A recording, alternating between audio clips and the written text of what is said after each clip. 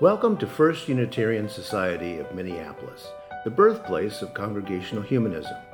We carry on that tradition of free thought today, dedicated to promoting a free search for truth, meaning, and justice. Our web address is firstunitarian.org. I'm David Breeden, Senior Minister. Welcome.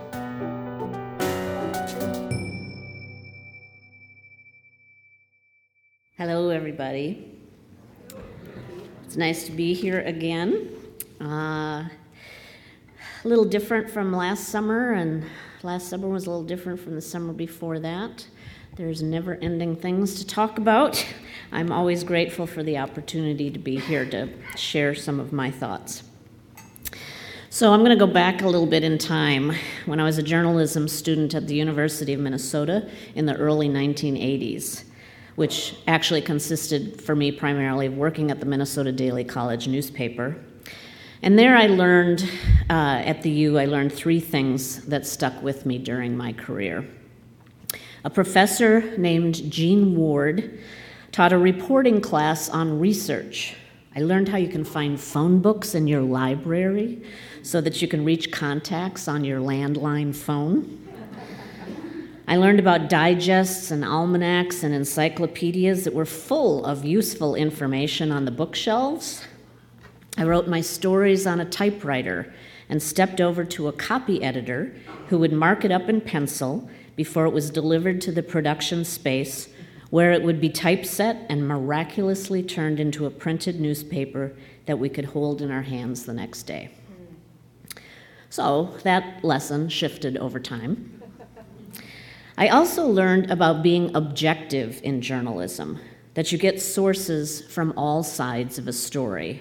You write it up as an impartial observer, do not inject any of your own perspectives, and then move on to the next story. I've been struggling with that lesson, especially as editor of Minnesota Women's Press. The obligation to journalism is about being impartial. The obligation to our readers is something different.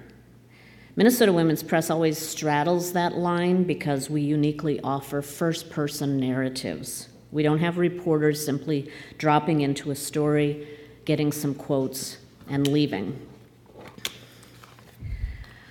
We work with a lot of first-time writers about their experiences with trauma, with inequities, with restoring ecosystems. They're not impartial.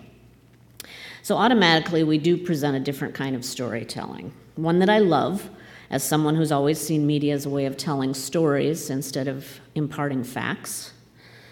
But internally, I have wondered, is this journalism? It seems like we're somehow cheating the structure of the lessons I learned decades ago. A few months ago, I connected with one of my Minnesota Daily colleagues, who's a photojournalist with the Star Tribune, for a philosophical discussion. Now that we're in the twilights of our careers, I asked him, given all that we've witnessed and documented in Minnesota over the years, can we walk away from telling those stories? When he and I knew each other, we were barely in our 20s, embarking on our journalism careers. Now, I said, I was turning 60, and as I think ahead to the diverse hands I want to leave this publication to for the next decades, what am I leaving them? Given everything that's changed in media in our 4 decades, can I create a new sustainable vision of the role that journalism plays in our society?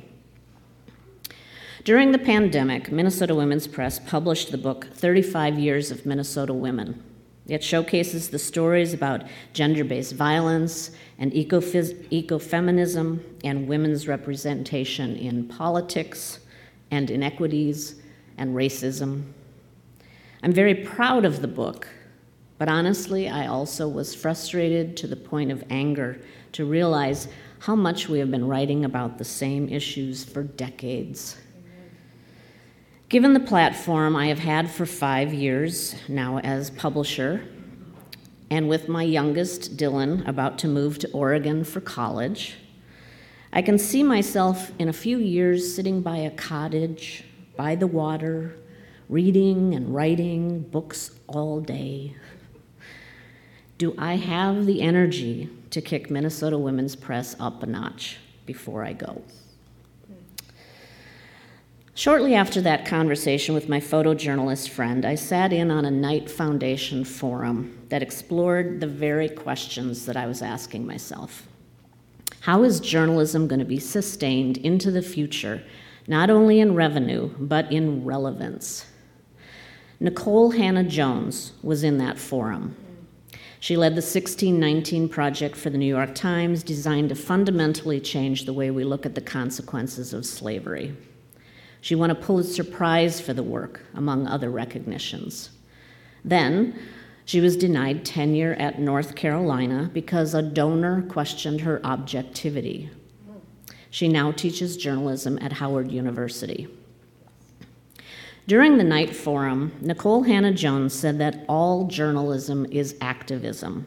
She says if you grow up white in a community with good schools, respectful police, and welcoming businesses, it influences how you view and report on those institutions, even if those with white privilege, who tend to run the newsrooms, don't see that as bias. It is. For example, we trust that police authorities are telling the truth when they tell us, as they did before a teenage girl's video footage came out, that George Floyd was a criminal who died of a medical condition after being taken into custody. I had that news release in my inbox. As Nicole said, a journalist's attitudes and values inevitably shape how facts and sources are interpreted. Reporters and editors decide what is important from our point of view. What makes the front page, what does not get covered, what sources get the most attention, how does the headline characterize the truth? It is a difficult job. And as we know from misinformation and fake news we are more mindful of today, there can be great bias involved. Nicole's words made me sit up straighter. They gave me permission to see my role in a different light. I knew what I wanted to do with my platform, with my decades of experience and my exit strategy. On my 60th birthday in April, here at First Unitarian Society, 11 women from around the state came to talk at an in-person event. We called it Celebrating Badass Minnesota Women. And these women were definitely badass. I asked each of them to give a 5-minute power talk about what they are passionate about and what community can do to be part of their passion. We will show a couple clips from those conversations in a few minutes. When Nicole pointed out that objective journalism is a myth, that it tends to favor status quo sources, it reminded me about what I love about what I'm doing and what we could do to take that model a step further. It should not only be the editors and reporters' job to interpret and judge what is important, to settle on a silver bullet answer or a he says, she says form of journalism. What if we center the grassroots individuals and organizations in the story development process? What if Minnesota Women's Press not only continued to center powerful everyday women as the story sources, but also invited them into a virtual newsroom? We started in January by asking people in 2 conversations about what they are afraid of.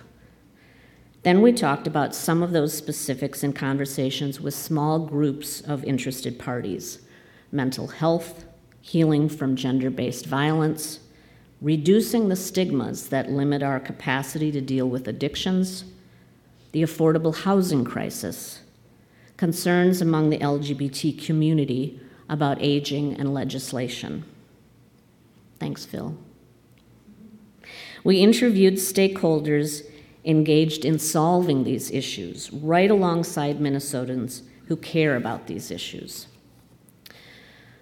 Our next step, after we generate the underwriting and funders to enhance our team, will be to create a series of action steps that people statewide do together.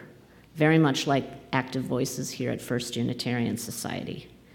We want to look at the work that's involved in getting gun legislation passed, diffusing toxic masculinity, funding restorative justice practices on the front end of conflict to reduce and deflect and prevent violence, instead of spending all public safety funds in law enforcement and incarceration after the harm has already been done.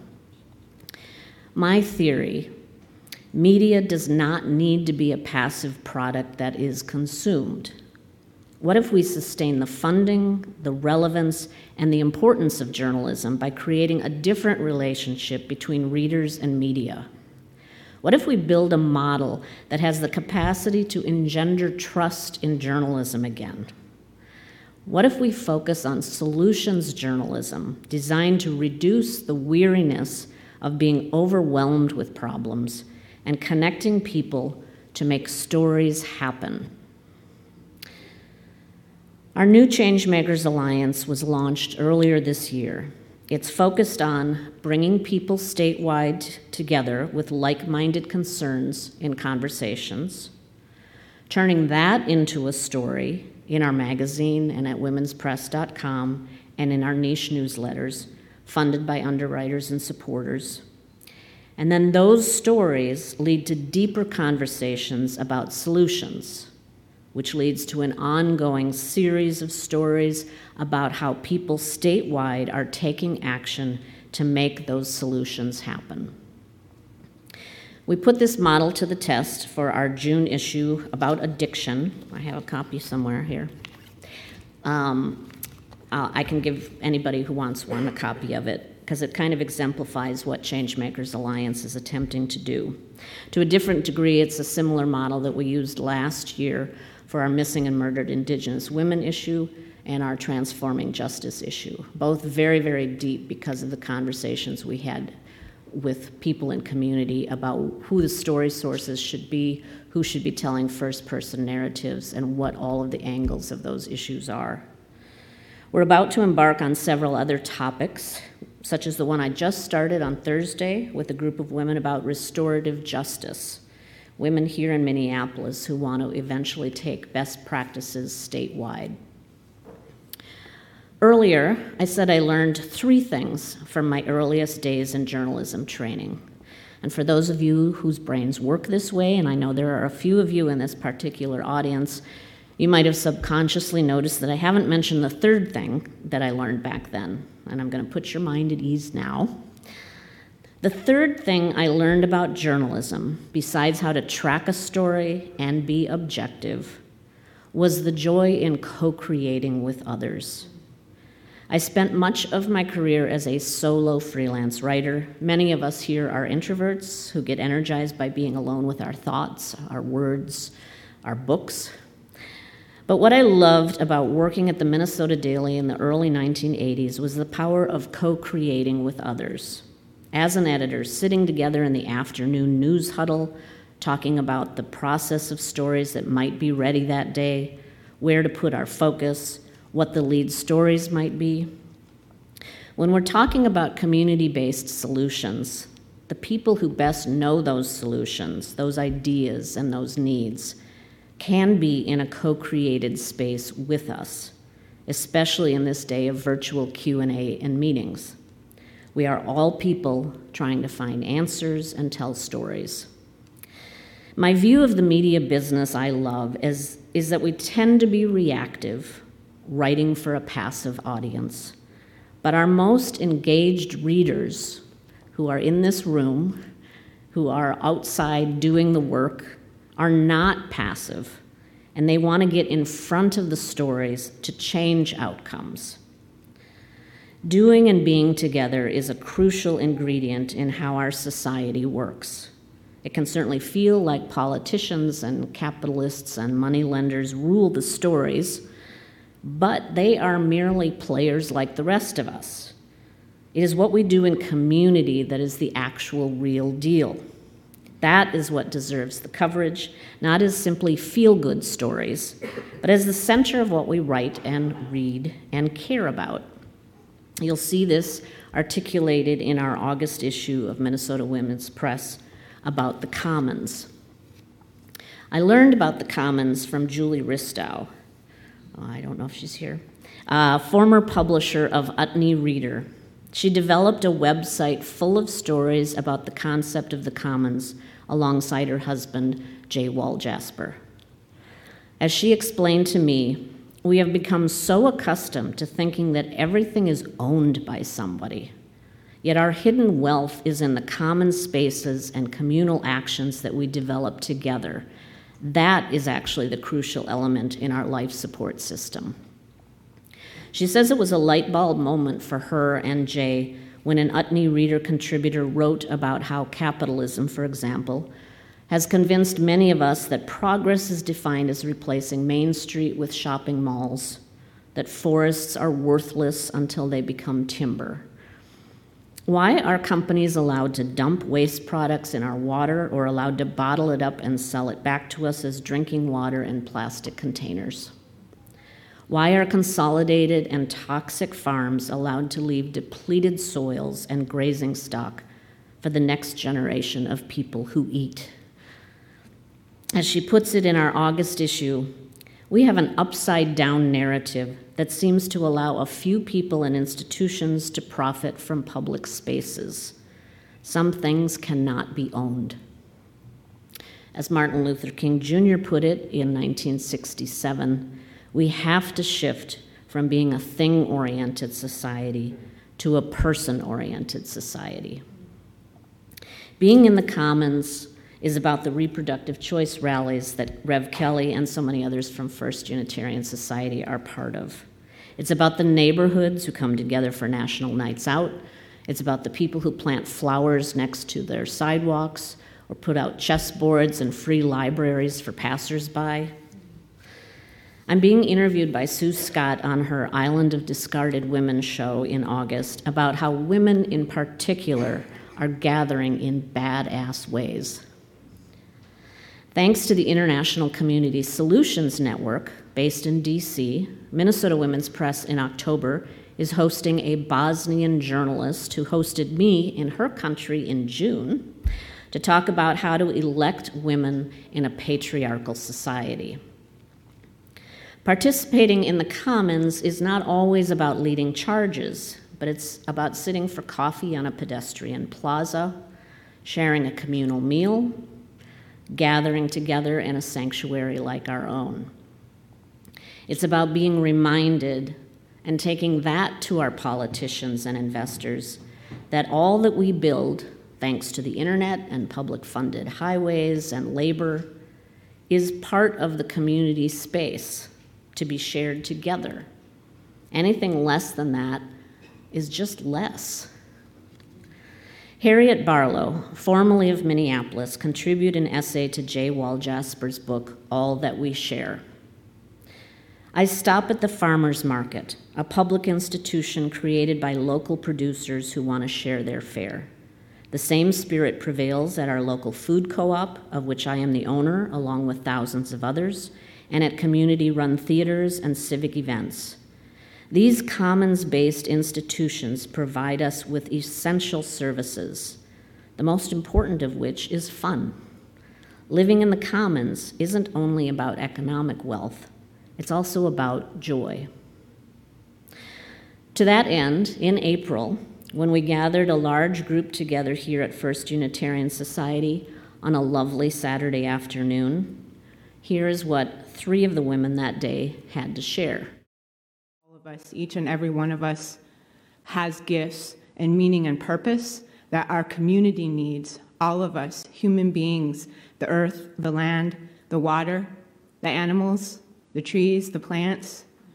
We're all part of the same community, and we have to bring forward these gifts, honor each other, and speak with kindness and treat each other with true kindness and humility and gentleness and love, because that's our way forward. That's how we're going to find ways to heal the harm that has been inflicted on so many of us and the land and the water. Because it's through joy and it's through love and it's through finding the things that and the people that we love, that's what brings real healing. Not calling each other disorders, and pathologies, but finding the beauty within each of us and celebrating that with each other. So, miigwech. And Deborah, the wife in the family, just casually mentioned to me that they were evangelical Christians. And I smiled when they said that, but in my head I thought, holy shit. Because if you're transgender and you hear the phrase evangelical Christians, it's not usually something that you are accepted about as being trans. But here was this family having a meal with me, laughing. They stayed, they seemed engaged, and they were a delight. The work that I do is about breaking barriers. How you can help me is get me in front of people who think that I'm odd. And I will show them I am not. Thank you very much. And it's because of ordinary people, their movements, their intolerance of the status quo, and the commitment to making the impossible possible that I get to serve this city as its first Black independent democratic socialist, something that just 5 months ago was also deemed impossible. And since I'm an organizer, I got some to-dos for y'all, which I know will not upset many of y'all because I know badass women love clear directives just as much as we love hype-ass speeches. So my charge to you this afternoon is to simply chase the impossible. Seek out those who are also doing the same.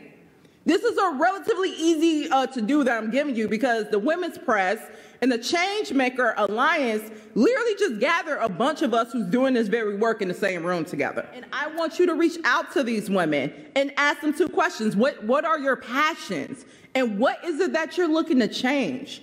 And if their answers causes you to pause and even think, yo, I don't think that's possible, I want you to immediately set up a meeting with them. I want you to donate. I want you to get all their information and show up for them.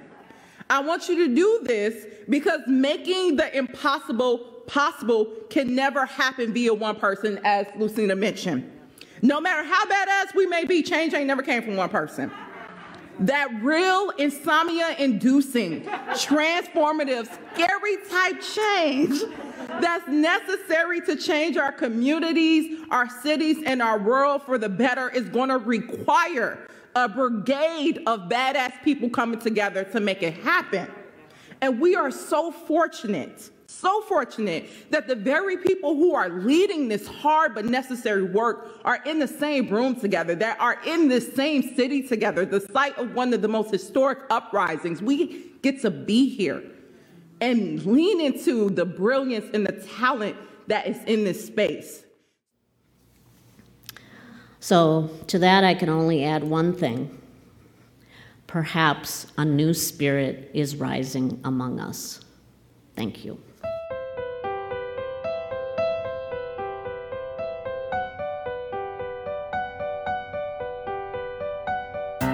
Thanks for listening.